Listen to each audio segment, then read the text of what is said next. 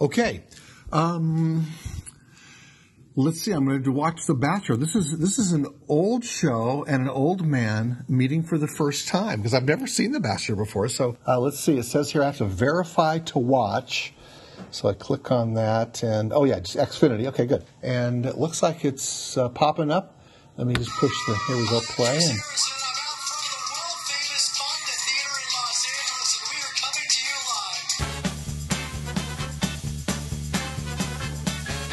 welcome to Bachelor First Impression, the show where I force someone who has never watched The Bachelor to watch an episode of The Bachelor. They record their first impressions. Oh, now we cut. Okay, here we are. Oh, people kissing. Ah! And then we talk about it. Interestingly, they only call them girls and refer to themselves as girls, which I thought was... Today we have Dr. Darrel Gumm. Hey, hi, Liz. Just a second. I got to step out of this conference. There's a fellow giving a presentation, and so I just... Okay, what's the presentation? Oh, he's talking about echocardiography, which is ultrasound of the heart, and just talking about reverberations, things like that. He's a cardiologist, a heart doctor, from Illinois. He's the father of 4 and has been married for twice as long as The Bachelor has been on air.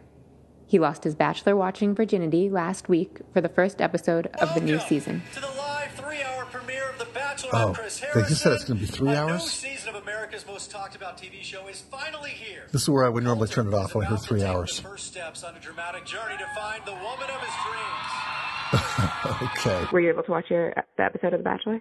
I was, and I did it on my computer streaming. Okay. So I was hoping that you could kind of just walk us through the episode.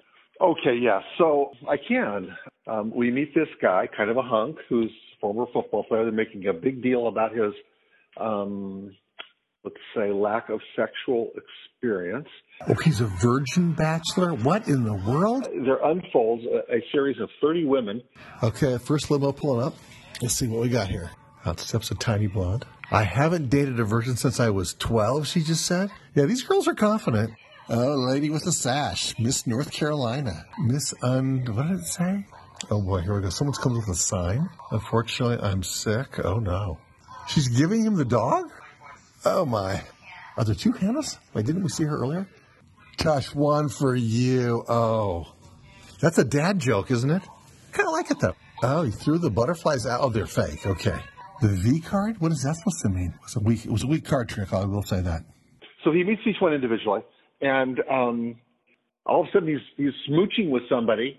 I'm thinking, whoa, where does that come from? And I didn't see that there was something building up there that would lead to more than there's a little kiss, a little peck kind of kiss. You've been fun to talk to here. A chick kiss on the cheek or something. But this are really like make out smooches. And then there was these interruption. I'm interrupting your time with him. Would you mind if I interrupted you too and took Colton? There's the champagne. There's the first impression rose. And then everybody gets a rose. It's kind of fun, and I guess I can understand why there's a huge, why it's such a huge social phenomenon. But of course, there's going to be some broken hearts. Only one gets to ride off in the sunset with the gorgeous man. Oh boy, lots of broken hearts here. Oh boy, look at the tears. Yeah, and this is just the first episode. People have only known Colton for one night, but as the show goes on, it really sets people up for heartbreak. Do you have any recommendations as a cardiologist on how these women should be protecting their hearts? That is such a fascinating question. And I don't know if you are aware of this, but there actually is a syndrome called broken heart syndrome. The heart actually becomes dysfunctional, and it's stimulated by intense emotion. You've heard the story of the mom that comes and answers the door, and the guys from the service are there saying, well, we're here to tell you about your son was killed in Vietnam or whatever, and she collapses and dies right there. That's broken heart syndrome. It was originally described by Japanese researchers, and they named it takosubo, and the word takosubo describes an octopus trap, and that's what the heart looks like when it has this malady. It looks like an octopus trap. But the American name we would call a stress-induced cardiomyopathy. The chemicals released in the body as a result of emotional impact have effects on the little arteries feeding the heart and will cause a decrease in blood flow to certain zones of the heart, and that zone will not therefore function. The heart really looks like a failing heart and often looks like a full-blown heart attack. Even the cardiac enzymes will be elevated as occurs in a heart attack. And so it's the symptoms of a heart attack without the closure of the... Without an abruptly occluded artery. And so what's the explanation, like, biologically? Like, why do we do that? Why does that happen? I don't know that you could say that there's an evolutionary reason why that happens, but I think that we would say that emotions, our mind and body are very closely entwined. They're not two separate things. When I first learned about broken heart syndrome, I found it so incredible to think that emotions would cause a physical change in a person's cardiac function. And it seemed to me, when I first thought about that, I thought to myself, how can that be? How can it be that our emotions will change our bodies physically? And the more I thought about it, the more I thought that shouldn't have surprised me at all. Because think of the other things that are very common where emotions actually physically change us. And one of the first things that comes to mind is blushing. When you do something that embarrasses you, your face turns red. And it turns red because all the little blood vessels close to the skin dilate. It brings the blood closer to your skin and you turn red. Well, it's a physical change that causes that, but it's all stimulated by emotion, something that an animal, a less complex creature, would never experience.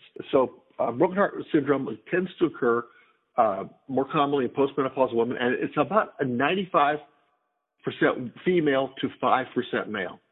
So much more common in women. Is it possible that it's like more often diagnosed in women and it's like misdiagnosed in men? There are a lot of conditions that are more commonly diagnosed in women or are not diagnosed in women. And I think in heart disease, we often miss the diagnosis in women where we jump on it when it's a man. I think that's more common. This, though, is the diagnosis is made once an angiogram has been performed and we see the coronary arteries are wide open, yet the heart is functioning as if they were closed. That's how we put that diagnosis together. After the show, Colton tweeted and said that there was more to him than his virginity and people should keep watching. And I know when you were watching, I heard you constantly react to the comments about virginity. It was just like getting to be too much for you, I think. So do you think that Colton's virginity in any way reflects on his cardiovascular health? You know, I don't think it is an indicator of cardiovascular difficulties or problems. I don't even think it's an indicator of sex drive, because I suspect that his energies have been put into athletics and other things that have just allowed him then to maybe keep that sex drive in check until he's now at this point where he's now ready to pursue and expand his experiences. Freud said sexual drive is this energy, and it stimulates behavior. And so Freud said young men need to be involved in sports, for instance, or they ought to be out working in the field, and then that energy that gets burnt off, they're actually supplementing their sex drive because the energy is being expended in some other endeavor. So here's a guy that was playing football and maybe supplementing his sex drive. So in all those years where, you know, those teen years, particularly for a young man where there's so much testosterone and things are changing and all kinds of stuff happening, you know, you could say, well, maybe was it possible that the reason this guy just never went chasing after, I mean, part of it is his belief structure and what he wants for himself and trying to find really one right person for him. But, you know, part of it may be that the drive wasn't so tremendous because he was so focused on football and was kind of sublimating that urge.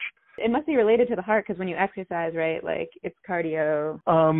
It is cardiovascular. The workout is definitely cardiovascular. The sexual activity is very cardiovascular. In fact, when a person has had a heart attack, we used to do a treadmill on people before they would leave the hospital, after a heart attack. And it would be a low-level treadmill. So there's a thing called METs. Those are metabolic equivalents called METs. And we would walk a person on a treadmill to 5 METs. And 5 METs is equal to daily activity, including sexual activity with a familiar partner. Now, sexual activity with an unfamiliar partner is 7 or 8 METs. It's actually higher. Isn't that interesting? So yeah.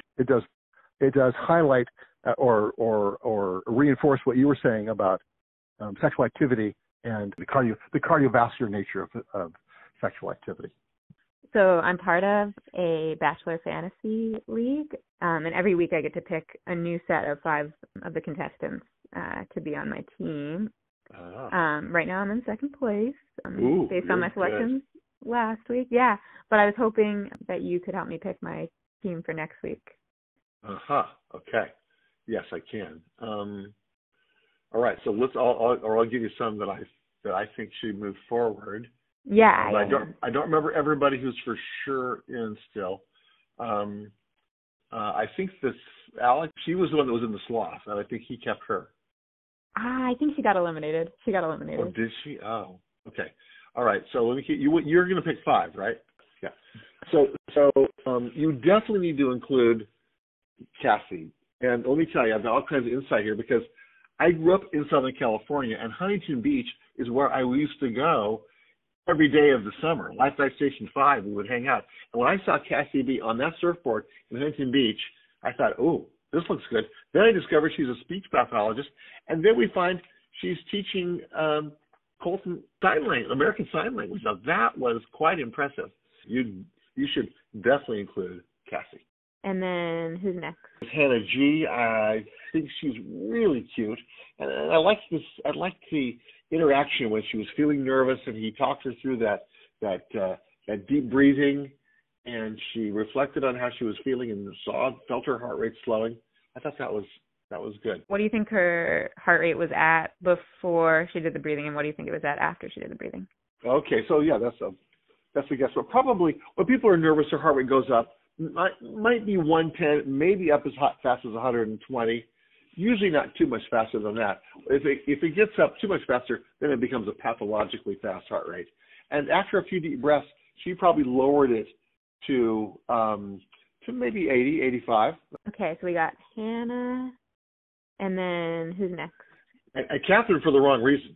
I think she'll move forward primarily because of her drama. She's someone that's going to create drama. Now, who else could you pick? Yeah, another one that I think you should give some strong consideration to would be Kirpa. Remember, she's a 26-year-old dental hygienist who is big on flossing, and I think we do know there is a direct correlation between dental hygiene and good heart health. So I think we do connect that all up. She's a definite keeper. Put Kirpa on your list. All right. Who else? No pressure. I'm in second place now, so it's only up from here, really. We really want you to move forward. We don't have enough brunettes in there.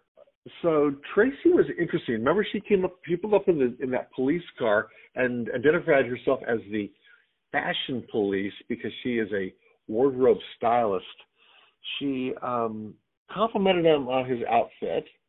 So I thought, she's giving him some verbal affirmation. And then she pulled out those handcuffs. And I think, did she say, I guess I won't need to use these? I don't remember exactly what she said. I think there's a chance that Tracy may move forward. We made the call, and Tracy's in. Perfect. It's set. All right. Thank you so much for your help with picking my bracket. I'm really you're see how it goes. Well, let me know. Let me know how the next round goes. I may not catch it on TV. So you won't be watching. You're not going to watch again? Well, let me ask you this: is the next episode 2 hours or is it a 1 hour commitment? It's 2 hours. Yeah. Okay. Or we're all hoping. We're hoping it's 2 hours and not 3 hours. Yeah. All right. Okay. All right.